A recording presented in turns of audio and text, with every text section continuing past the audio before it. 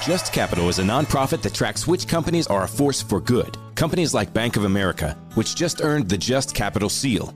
Bank of America is ranked #1 for ongoing commitment to their workers with initiatives like Sharing Success, which awarded 97% of their teammates additional compensation, nearly all in stock.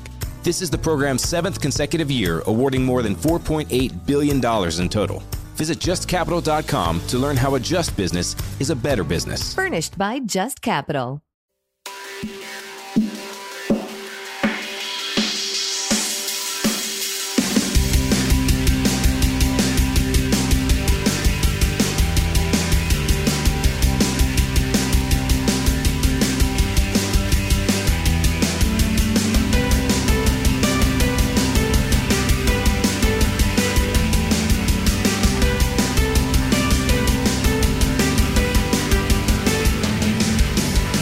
This is the Celebration Rock Podcast presented by 93XFM here in Minneapolis and uprocks.com.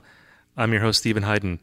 Today we're going to be talking about our favorite records from the first half of 2018. And when I say our, I mean me and Hanif Abdurraqib. Great writer, great critic. If you haven't read They Can't Kill Us Till They Kill Us, I don't know what is wrong with you. Because that's a big book. Questlove loved that book. Lots of other people love that book. He's a friend of the pod. He's been on a bunch of times. I always love having him on. He talked to me in the middle of his getaway in Santa Fe, New Mexico, to talk to me about records. And we both shared our 5 favorite albums from the first half of 2018, and it was a really great conversation. I feel like it's a bit of a novelty to count down like a mid-year list this late into June. You know, because now people are doing mid-year lists already, like at the end of May. It's kind of like the end of the year lists now are like starting to appear around Thanksgiving time. You know, not even in December anymore. It's like in November. I don't want to be pedantic here, but the middle of the year is the end of June, really. I mean, because you're talking about the first 6 months of the year, and then July commences the second 6 months out of the year. So if you're doing your mid-year lists in May, that's like a 5/12 list. That's not a half list. It's like you're a little bit more than a third. You're about, say, 42% or so around there of the year. We're doing 50% of the year here, baby. We're keeping it real here on the Celebration Rock Podcast. So if you're looking for records to check out, I think you're going to find a good variety here. We didn't have any repeats on our list. There was not a lot of agreement. You know, not that I didn't like the records that he picked or he didn't like the records that I picked, but it was a good variety. 10 different records, 5 from each of us, covering a full spectrum of genres. So hopefully you're going to find something here that you like and maybe something you haven't heard yet already. So yeah, without further ado, let's get into it. This is me and Hanif Abdurraqib talking about our favorite records so far in 2018.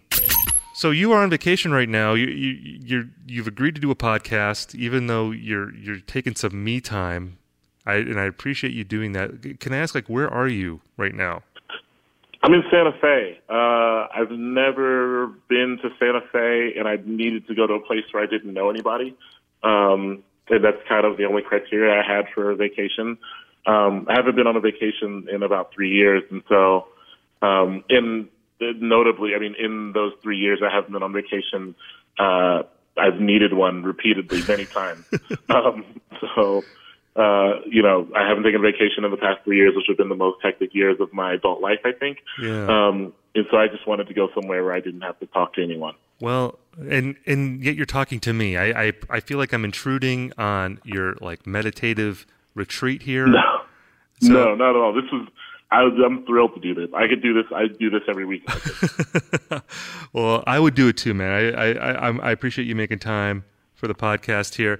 And before we get into it too, I just want to make sure that we're plugging all the things we need to plug. Your book is still available. It's still great. Tell us about the book. Where can we get the book? They Can't Kill Us Until They Kill Us yes. is still out literally everywhere books are sold at this point. And everyone loves this book. Questlove loves this book. You've gotten Questlove shouted it out. It's gotten a lot of yeah, I mean, it's gotten a lot of praise that I'm really thankful for. It's still selling okay, which is really great. You got the most amazing like blurb from Grail Marcus on your cover too, where he said basically, yeah. I saw God when I read this book. I think that's what he said. It was like to that effect. It was like an amazing praise. I mean, Grill was very kind. It's funny because I think that, Grill is someone who is someone in the lineage of writers that I've always valued, be it Lester Bangs or Jessica Hopper, of course. And so, he's kind of like had a hand in the lineage of a lot of writers that I've loved.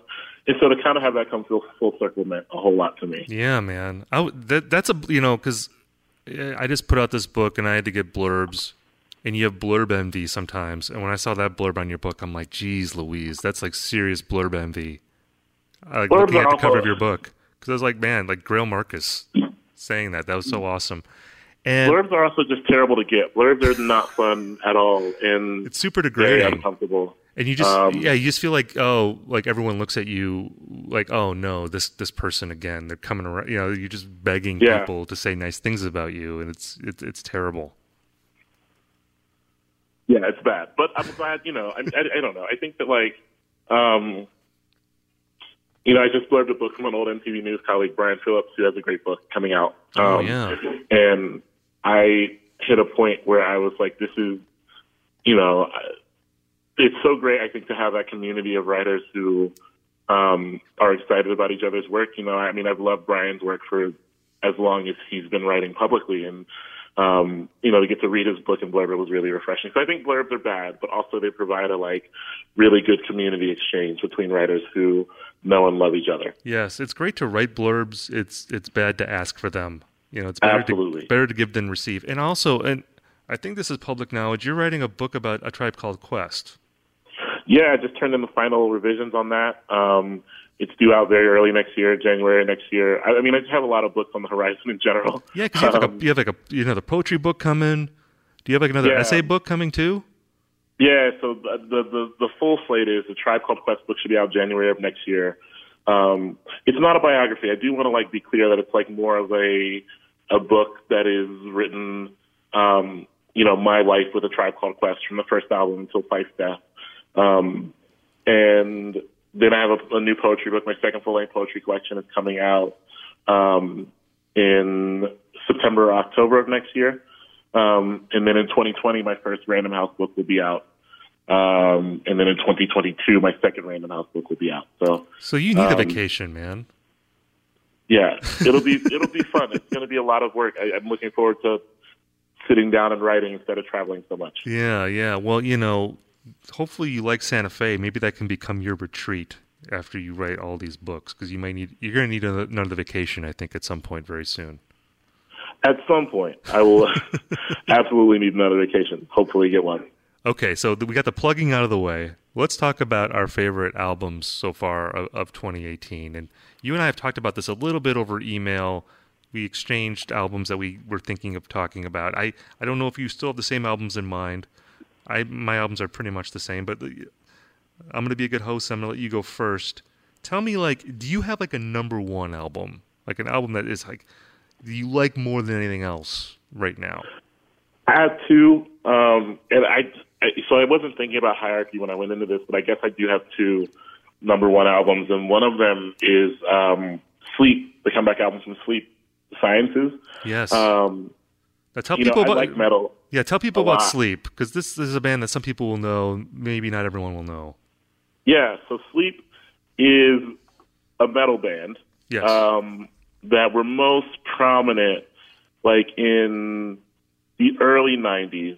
I would say in 1992 they probably released their well,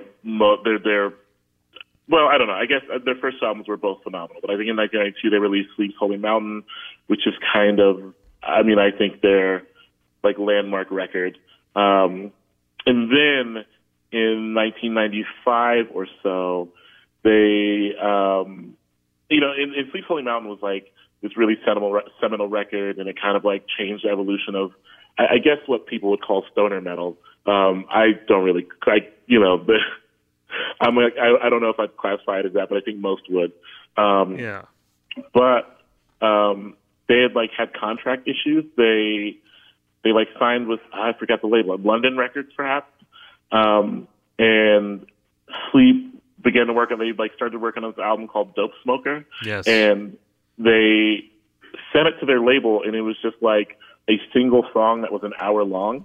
So the record label was like, we're not going to release this. And they like cut it up without Sleep's approval. They like cut up the songs and remix them. And so Sleep was kind of like, forget this. We're going to disband. You know, like it was one of those things where they're like, you're not going to release the music we want as we want it to be released. So like, we're going to get out of our contract by completely disbanding.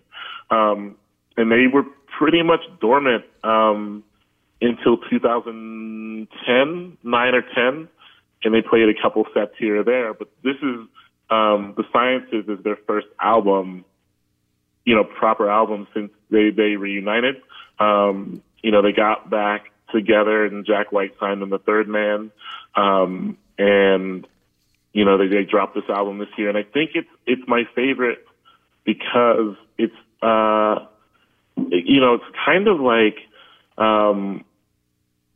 I think a thing we get concerned, or a thing I get concerned about when a band is away for so long and then returns, is how are they going to maneuver their new brand of adulthood, right? And you got Sleep kind of, you know, they're kind of still the same like stoner-esque dudes, but what I love about the album is kind of that they have grown up, and you can kind of like, the songs are funny and the songs are kind of, you know, silly still, but they're kind of like delving through a lot of concerns that aren't just stoner rock. But most importantly, I think the sound has evolved, you know. While they were on hiatus, a lot of the members were in, you know, other bands.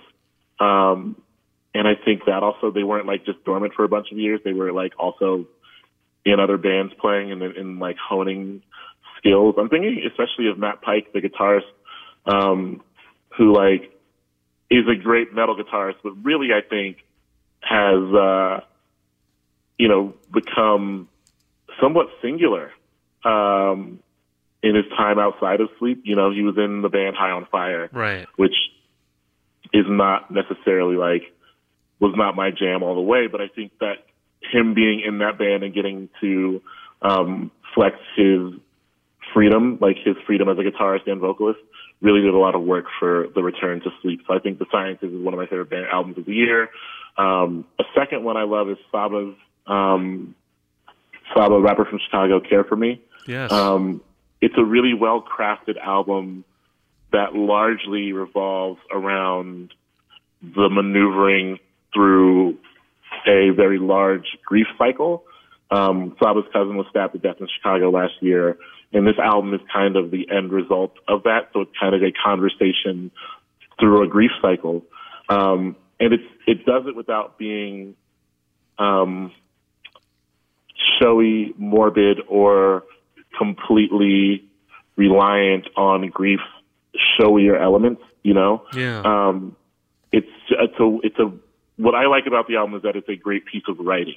You know, yes, it's like musically brilliant, but the album serves as a really well-crafted piece of writing on kind of the maneuverability of a very large grief that doesn't seem to get smaller as time goes on.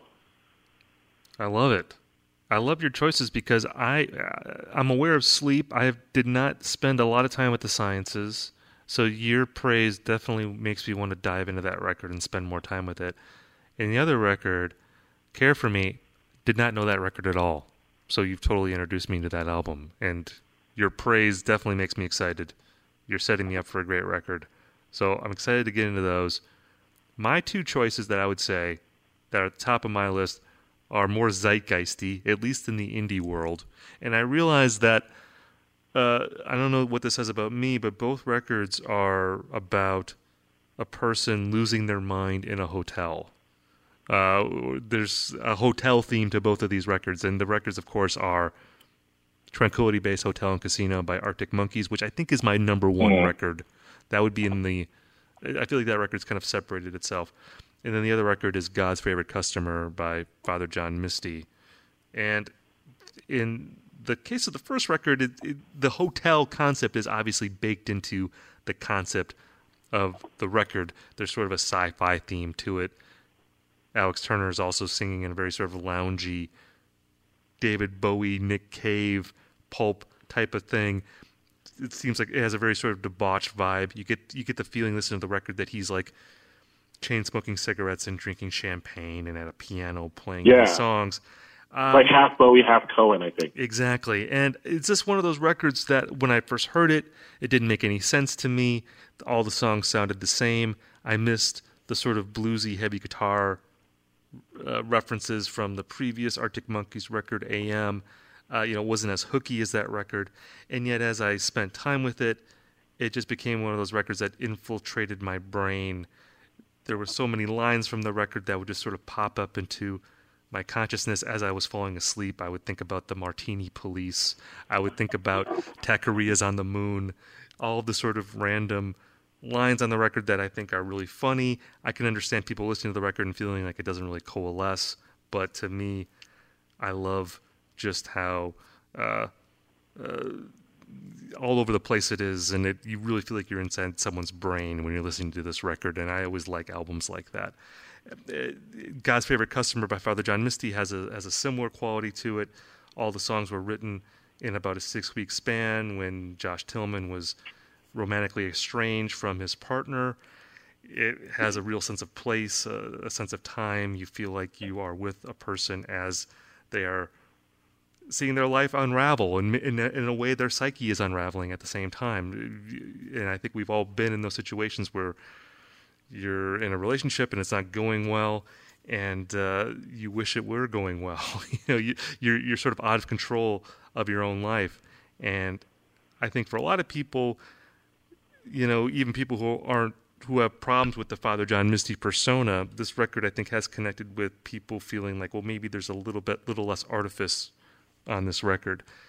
And I'm one of those people. I'm a fan of his. I feel like he is someone who has a lot of emotional resonance on his records. I think he's more earnest than he gets credit for. But there's certainly less of a self-aware quality to this record. There's not as many asides. There's not as many jokes. It's much more of like a straightforward statement of like, I am miserable and this is why. And couple that with music that I think is just really beautiful. I think it's really well produced. It's pretty stripped down, I think, compared to certainly Pure Comedy, the previous record. I like it a lot. So these albums, those two kind of stand apart for me because I guess I'm just into hotel records. I guess Hotel California, I should be listening to that as well. Do either one of those records, did they mean anything to you? Did you get into either one of those? I liked Father John Misty's record kind of in spite of myself because I do think that he has previously kind of layered his anguish behind this kind of force field of jokes where the punchline is often something else or someone else. Right. I think he's often directed his anguish at other people in a way that is like widely accepted because it comes across as this tongue-in-cheek humor that's also kind of not good for me. So what I like about God's Favorite Customer, like as you said, is that it's kind of stripped down to its bare bones thematically, where it's like, I am in pain. Here is kind of a triptych of my pain.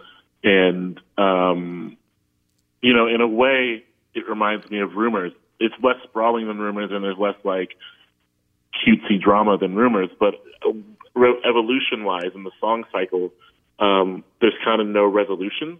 Right. I think people return to Rumors because, Fleetwood Mac was a mess, and at the end of the album, they aren't any less of a mess than they were when they began. And I think I like this Father John Misty album. Even the title of the last song, right? Isn't the title of the last song, We're Only People and There's Not Much Anyone Can Do About That, or something like that? Right, yeah. It's just so resolved to its own misery that I kind of appreciate it. So tell me about the next record on your list. And again, I didn't ask you to order the list. For me, my list isn't ordered either. Like those two kind of stand apart, but like otherwise my list is fairly interchangeable. And it sounds like your list too, these are just sort of 5 records that you like a lot, but you didn't necessarily put them in an order. Right? No, I didn't put them in order. I do want to, I feel compelled to celebrate Janelle Monáe's album. Ah, yes. Dirty Computer. And I don't know yet exactly how much I love. I mean, I know I like it. But I also feel like for me, the album fulfilled what I'd always wanted out of a Janelle Monáe album. You know, where there's kind of it is as so. I think a thing with Janelle Monáe, and I'm trying to tread carefully here because I don't want to like say her past work is bad, but I often felt like her past albums did not fulfill how interesting and creative she was. Right. Or is, right? She's kind of always on the breaking edge of things, at least aesthetically and as creatively. And I often felt like her album did not provide me sonically with what the aesthetics were asking me to consume or take in. And I really love Dirty Computer. Also, I just love the like people she enlisted on the album. You know, there's like Brian Wilson's on this album. You know what I mean? And like Brian Wilson's on the same album as like Organized Noise. You know, right? And that's really thrilling to me in a lot of ways. But I love not only the song cycle, but the visual cycle that went with it. Right. I do think that pop stars are going to eventually have to offer more than just the not generic, but just the basic short form music video. But that's hard to do. And I think Janelle Monáe did it in a way that is, really beautiful with this album. And I love how layered the music is. You know, it's interesting that Brian Wilson is on this album because I think so many elements of the album are, sonically at least, like pulled from his brand of the Wall of Sound, right? Where I think the distinct difference in Spector and Wilson with the Wall of Sound was that Spector was so much rooted in volume, and Wilson was kind of rooted in the intricacies of the right. I think for Spector, the size of the wall mattered, and for Wilson, every brick in the wall mattered, right? Right. And I think Janelle Monáe is also that kind of artist where a lot of the things on this album are really crafted sonically. You know, like John Bryan did this like beautiful work on Take a Bite. And, you know, Pharrell is really doing really great production work on I Got the Juice. And it's all intricacies of sound that serve the song to create one like large choral sound instead of just like volume. And so I love the nuances of Dirty Computer, that it is very futuristic sounding, but also very accessible. Yeah. That it really fulfills, I think, the like aesthetic and career arc that Janelle Monáe has kind of always been running towards. Which like was confusing for a while. You know, I remember when she like came out with like Yoga a couple years back, and I remember watching that and like loving that song, but also being like, it does not feel like she's very comfortable in this soundscape, right? Like, which who knows? Like Yoga might have. I felt now looking back, it seems like Yoga was just like a platform under which she could like launch Jordana, which worked out well for him. Well, and I was going to say, I mean, I think what you're saying, I totally agree with everything you just said, by the way. Because I wouldn't say that her previous records were bad, but to me, they were better on paper than they were as music. Like, I felt like she had really great concepts, but like, there was something about the music, it just seemed like, I don't know if it was like too convoluted, or if it just didn't deliver the goods always necessarily, like in terms of the music. Because you're right, there is like a lot of things that she's doing, even on this record, a lot of different areas that she's pulling from. There's a lot of care in the sonic architecture of the songs, a lot of nuances going on. But when you listen to it, you don't necessarily notice that right away. They just sound like pop songs. And it's only like when you spend time with it that you start to appreciate the intricacies of it. But like, I feel like on her previous records, it would be like the all the intricacies would hit you in the face immediately, and it'd almost be like too much. It's like, okay, I get it, you're a genius, but like this is like a little too much for me. I'm not enjoying this on a gut level. It's more of like an intellectual exercise to me. Like, it always felt like that with her records. Whereas this record, you have like a song like Pink, which is like kind of a dumb song. It's like she's sampling the Aerosmith song from the late 90s, which I thought was like hilarious the first time I heard it. I was like, who samples late 90s Aerosmith? Like, that's such a bad taste thing to do that it becomes brilliant, especially how she sort of recontextualizes that song in her own song. And I just appreciated that she would do something so dumb, because she's such a smart person, and it takes courage sometimes for smart people to do something that's kind of silly, and like, I loved that. And I felt like that spirit carries over to the record a little bit more, like where it's like, yeah, I can do these forward-thinking things in my music, but I can also just make music that is like just dumb pop music. Like it can work on that level as well, And I actually think that is progress for her on this record. Yeah, and I think it's just a shift of, I before often felt like Janelle Monáe was making music solely for herself and for her own kind of, proclivities, and it seems like now she's found a way to balance both chasing after her own curiosities while still making music for an audience. Right. And I think she really got comfortable with that on this album. Well, the album on my list, I think that kind of fits best with the Janelle Monáe record is Golden Hour by Casey Musgraves, which is a record that I've really come to love as spring has turned into summer. Like, it's become my like roll down the windows and drive at dusk album. But is it a real country album? Well, that's the thing. Wasn't that the whole fight about that album? Is it a real country album or not? Well, I mean, I think similar to Janelle Monáe, I think that Casey Musgraves, I think her previous two records, Different Trailer, Same Park, or is it Different Park, Same Trailer? I can't remember. It's Same something, Trailer, Different Park. There you go. And then Pageant Material. I felt like those records were like a little too clever for their own good. They seemed like they were country records commenting on the other country records, or country records commenting on the state of the industry. And what I love about Golden Hour is that it seems like she's completely dropped the pretense of making a country record and just made a Fleetwood Mac record from the late 80s. Like, to me, like, a lot of it almost reminds me of like Rilo Kiley at times. Like, it has, there are great country songs on this record, like Space Cowboy, I think, is like a total country song. You could put that on country radio. That should be a huge hit.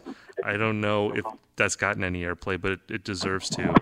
But a lot of it is just really great pop music. And, there's vocoders on it. There's like great like guitar sounds and bass sounds. It just sounds amazing. And I think that's a great lane for her. Like, she's just making really good pop rock. And to me, like, this is the best sort of pop rock record of the year, like, by far. Like, it just sounds amazing. The songs are really good. Like, one of the people that mixed it is Sean Everett, who's worked on like a lot of the big indie rock records of the last year, like the War on Drugs record, the Grizzly Bear record. There's a bunch of other records that he's worked on.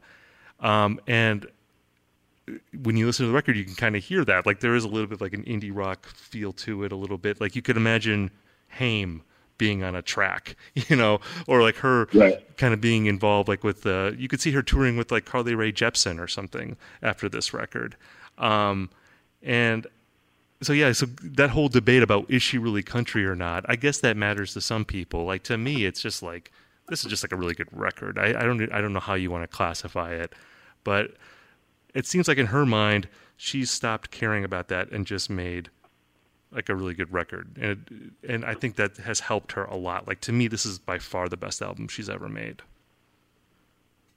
Yeah, I like it because it's very, it feels very much like, this is corny, but it feels very much like an introduction to a type of home, perhaps, Like, it feels warm and inviting. Right. Which I guess technically isn't it named after the city she's from? I don't know. Isn't she from Golden, Texas? I don't know. That could be. I could have read that somewhere and made it up. It could be. But I love how, like, I also have no interest in the debating of whether or not it's a country album. I think that, like, I think country and metal and jazz are three genres that are, like, perhaps rightfully so, like, clinging to their genre identity really, really hard. Where I think other genres are comfortable becoming more fluid. Those three genres are really clinging to their genre identity and, like, the things that are happening outside of it, or that might put, you get someone like Kamasi Washington who, like, I feel like a lot of jazz purists are, like, turned up their nose at, or, like, don't want to be in conversation with, despite the fact that I think he is making what I imagine as jazz, right? But, like, I think Casey Musgraves is also in that conversation. But I also just have no interest in the conversation. I think the music is good. And that's kind of what I'm hype on. Well, there you go. We've just settled it. I don't think anyone's going to argue about that ever again. I think we've just settled it. It's like, don't argue about it. It doesn't matter. So we've settled it. So I'm glad we solved that problem. We deserve to be thanked for that. Tell me about the next record on your list. So the next, I kind of had two that I was tied on. U.S. Girls, the U.S. Girls album, In a Poem Unlimited. Yes. Which, like, U.S. Girls is funny because it's one of those band names. It's a band name, but it's really just one person. It's like Megan Remy, who's, great musician from Toronto, who has kind of put out, like, a run of great music. Like, U.S. Girls has dropped like great albums. She's dropped great albums for years now, like going on a decade. And each one is different. But I also feel like her records don't get the love they deserve. Right. And In a Poem Unlimited is the first one to maybe, like, really get the acclaim that I think it's owed. And I don't know why. It's not more or less accessible. If it is more accessible, it's in the writing. I think Meg Remy is, like, a good storyteller, and so the fact that this kind of a linear narrative happening within an album is something that maybe is appealing for folks. But it's also, a funny thing that happened during the election is that people began to talk about and things and in this current climate, which has been a forever climate for some people, of, like, right. Sexual abuse and, like, men overstepping several boundaries at once. People began to look at, like, women of color, or women and people of color and women of color as now more than ever folks who need to tell their stories now more than ever, when these stories have always been kind of vital. And so, In a Poem Unlimited is definitely an album that is rooted in a narrative about rage and anger, like the justifiable anger of a woman. But it's also, and I do think that's why it's gotten some attention. But it's also, like, very unexpectedly beautiful and cryptic and cinematic. It's kind of like sonically listening to, it felt like the Kill Bill movies, you know what I mean? Yeah. Like, it's so, like, wide, swelling, and cinematic and beautiful, and it's, like, not really about revenge, right? I mean, maybe, but not really. And it spans a lot of different sonic templates between, like, I think disco and, like, psychedelia and, like, some heavier metal stuff. And so I just think that, for me, I love this album because it really, one, it's a sharp, nuanced political album in which, like, everyone on the album who holds power is taken to task with nuance and a type of narrative brilliance. That's, for me, what I love about it. Yeah, but I also love the sonic landscape it dances around and how far it goes. And I also just kind of appreciate how, how it holds folks accountable. As a listener, I felt held accountable by some of the ideas I had going into the album, or some of the ideas I had about our political moment, and I really valued that. So that's the one. And I'm gonna just drop real quick that I also really liked. This is maybe a little bit out of bounds of the podcast, but I also really like the Shawn Mendes record. Okay. But before we get to that, because I want to get into that album, because I just want to say, okay, cool. Let's hold that for a second, because Shawn Mendes, we gotta get into that one. But I just want to say, I am also a big fan of the U.S. Girls record, and I agree with everything you said. I think also what can't be undersold on that album is, with all of the sort of political insight and rage on the record, it's also a really fun record. It's a very catchy record. It has a mixtape quality to it. You mentioned how many different genres she's going in. She really is good at writing lots of different kinds of songs. She's not just a singer-songwriter working a narrow vein of kind of folky music or something. She's working in a wide variety of different kinds of music, and her other records, each record is pretty different from the last. And this record, it kind of almost feels like you could almost call it a greatest hits of herself. They're all new songs, but it is kind of showing she can do the kind of ABBA sounding songs. She can do more of a straightforward indie rock song. She can do this kind of thing. What is the song where she talks about Obama? What song is that? Oh yeah. I was just thinking about this song. I can't. Is that? I can't remember which song. Because there's a song on the record. Because you expect a song like this, she's going to be talking about Donald Trump, and it's going to be talking about him. But she also talks about Obama and the disappointment of. She kind of uses him as a metaphor to talk about good men who fall short, basically. Right, and that's one of my favorite songs on the record because of how. Is it MAH? I think it's MAH. Yes. Yeah. That sounds right. I love that because that's again, I felt Obama was kind of gently held accountable with nuance on that song, and I really appreciated that. Yeah, and again, that's another example of it doesn't really go where you would expect it. It's not just a preaching to the choir type song. It's a song that you can listen to and you can agree with what she's saying on most of the record, and you could, like you said, it kind of holds you accountable. It's confronting even people that would have affinity for the point of view on this record, which I think is a great thing to do. I also want to say a record on my list that I think is maybe in a similar vein is Historian by Lucy Dacus. Lucy Dacus is a friend of the podcast, by the way. She was on the show when her first record, No Burden, came out.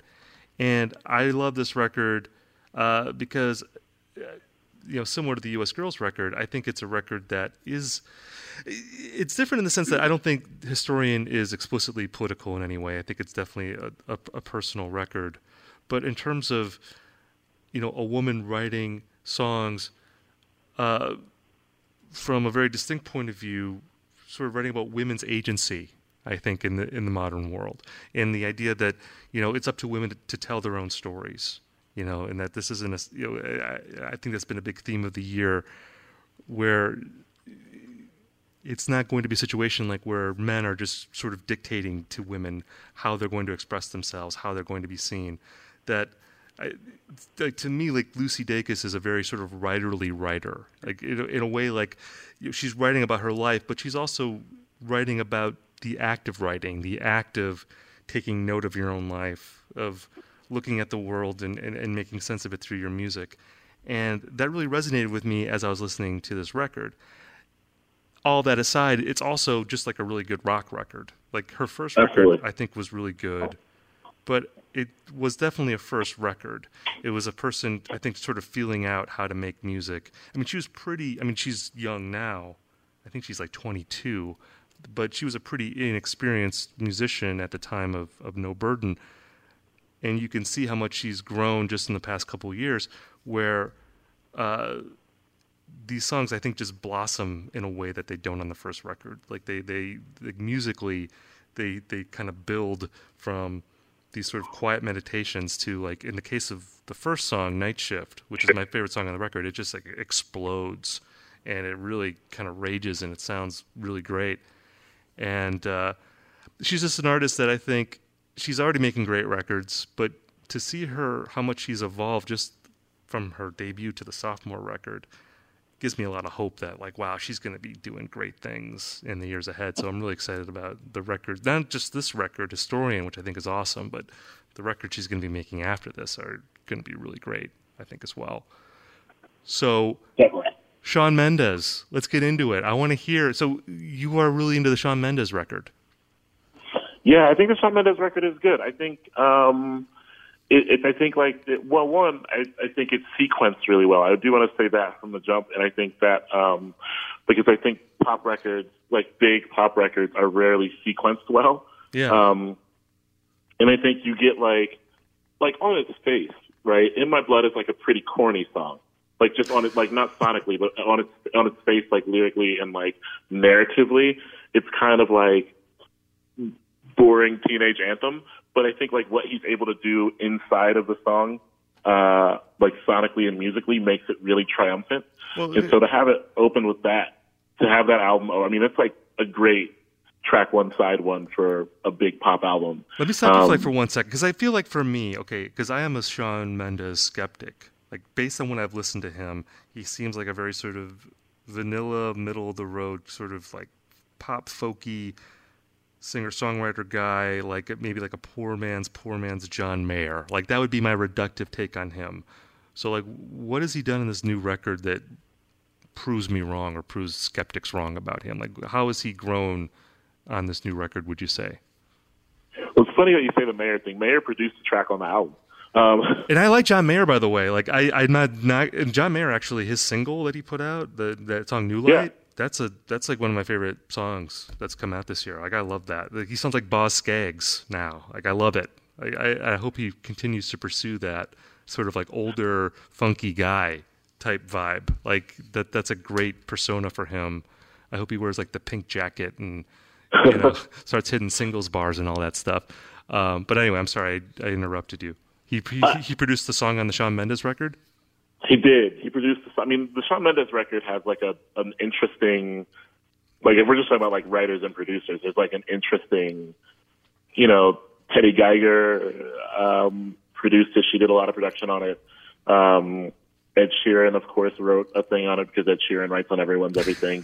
Ryan Tedder resurfaces. But the thing with Shawn Mendes is I don't think it's bad to call him a poor man's John Mayer as long as we specify the era of John Mayer. I think that people are going to have to be patient with him. But I think what he does on this record, and it might not happen, I think people might not see this until the album translates live, but there's some good guitar playing on the record. Yes, it's like overproduced and buried underneath layers of like, everything that happens on big pop record productions. But I think if folks like look close at the acoustic stuff, like I know he played some of these songs acoustically, he's doing some interesting guitar work on the album. And he's doing some interesting songwriting on the album. And something that I think has to be remembered for me with Shawn Mendes is that he was 19. And he essentially like learned to play music by watching the internet, right? So he is perhaps our first, not our first, but our most prominent musical internet baby. Yeah. And I think he is writing songs now that are light years ahead of where I think we imagine he should be, right? It's the whole Shawn Mendes narrative that he learned to play guitar while watching YouTube tutorials when he was 13. And he's 19 now. Because he has that self-taught thing, he's doing experimental things on the guitar that aren't, I'm not saying he's Jimi Hendrix, but he is kind of having fun messing around on guitar and it's sounding good. And I think his career trajectory might see him play out as someone, if we're talking like blues era John Mayer, like Continuum era John Mayer, I see that. I think Shawn Mendes could have that in his cards. I think Shawn Mendes could have that in his future, and that would not be a bad thing. And I think this album is a first step in that direction. I love it. I love that John Mayer is going to be like the godfather of all these burgeoning singer-songwriters.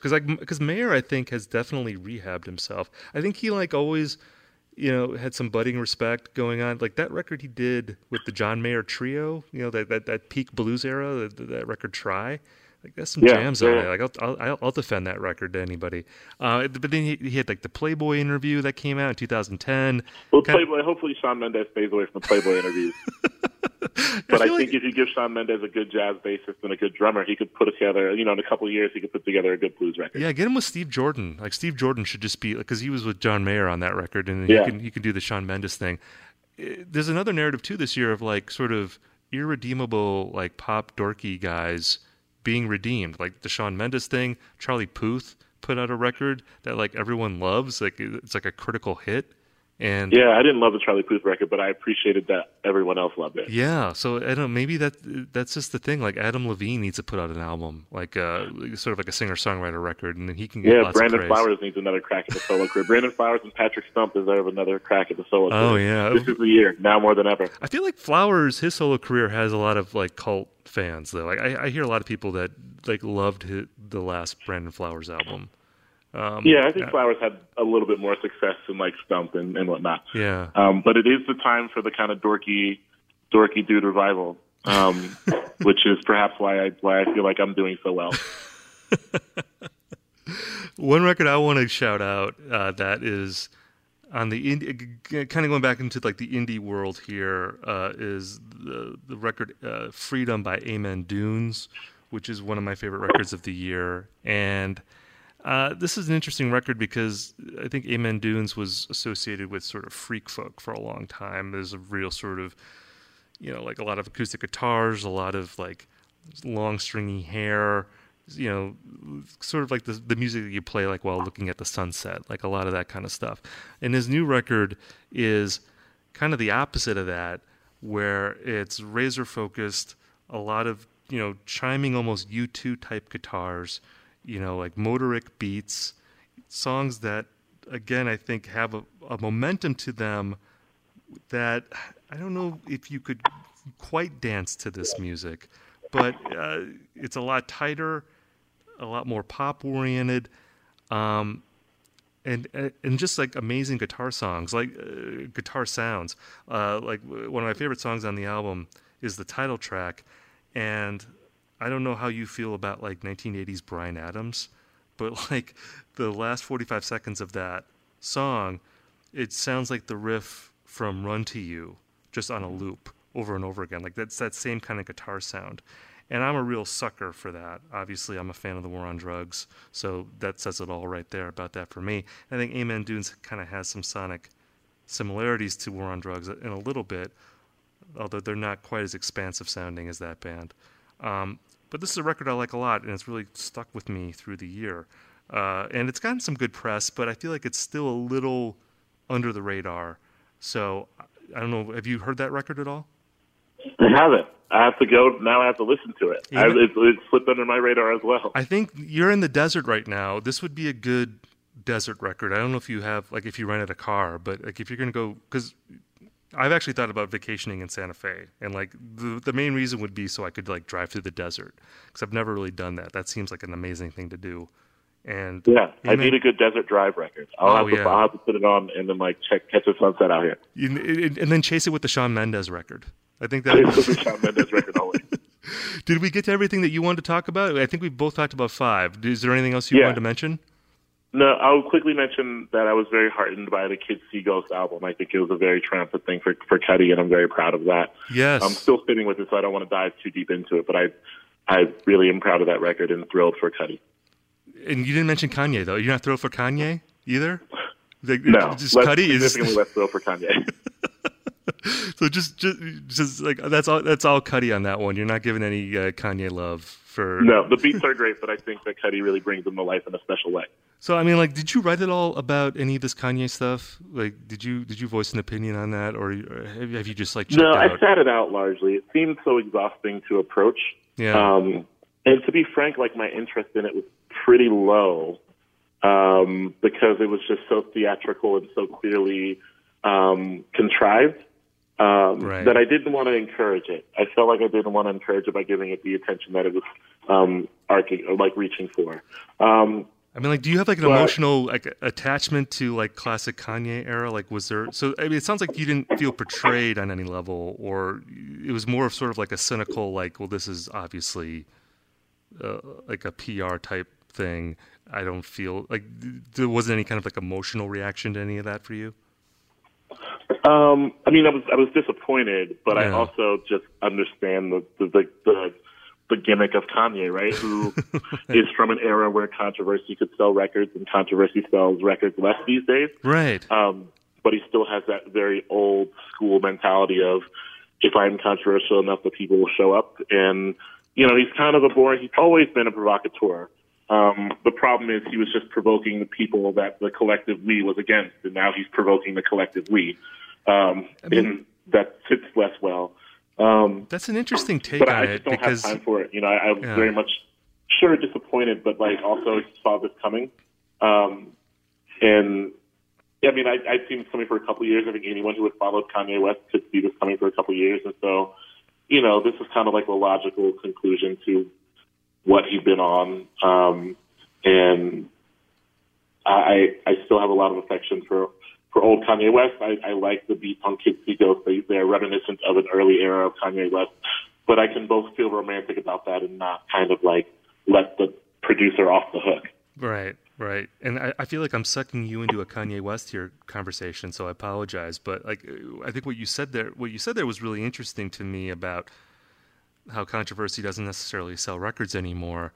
And there is something about Kanye West to me where, in a way, he's almost more like a 20th century artist than a 21st century artist, even though his whole career has taken place in this century. But just like who he resembles to me in my mind, in terms of his career arc and like what his values are and like how he just goes about making records. Like, it reminds me, in a lot of ways, I think of him almost like as a classic rock artist than like as like an internet artist, if that makes sense. And maybe part of that is that controversy thing.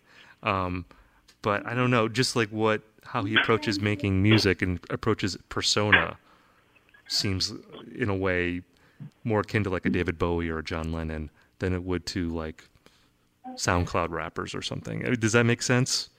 Oh yeah, that definitely makes sense. And I think I think he's probably struggling to figure out how to exist in this era. Yeah. But I think he'll figure it out eventually. You think so? Or he won't. Actually, I'm not sure that he will. I'm pretty sure that he won't. And, you know, we're kind of getting the last kind of gasp of Kanye West as we know it. Yeah. Yeah, I don't know. I mean, I just feel like Kanye's 40. He's going to be 41. I think he turns 41 today as we record this. I think his birthday is June 8th.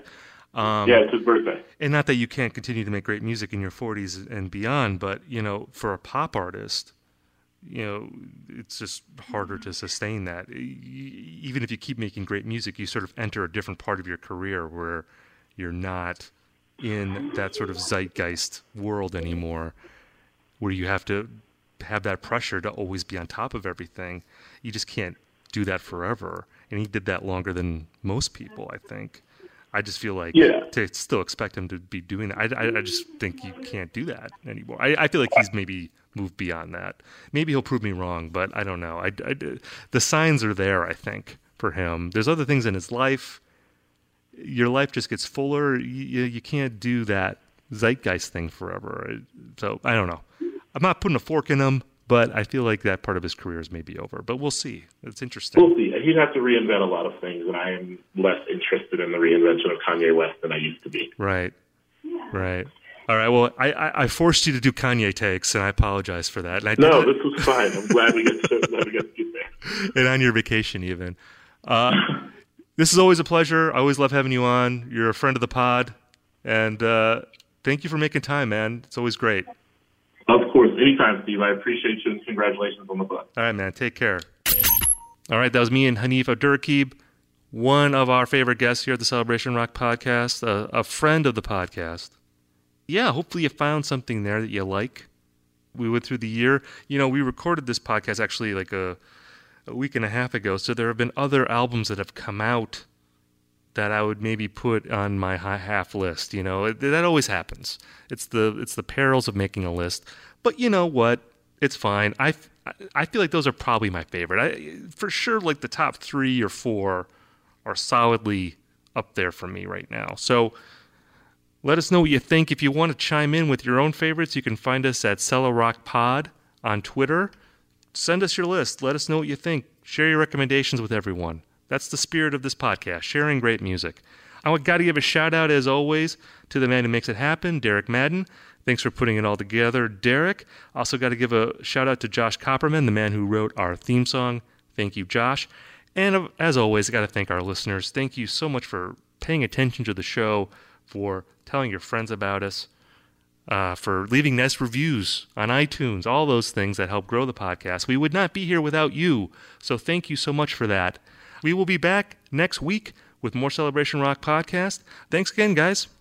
On the Westwood One Podcast Network.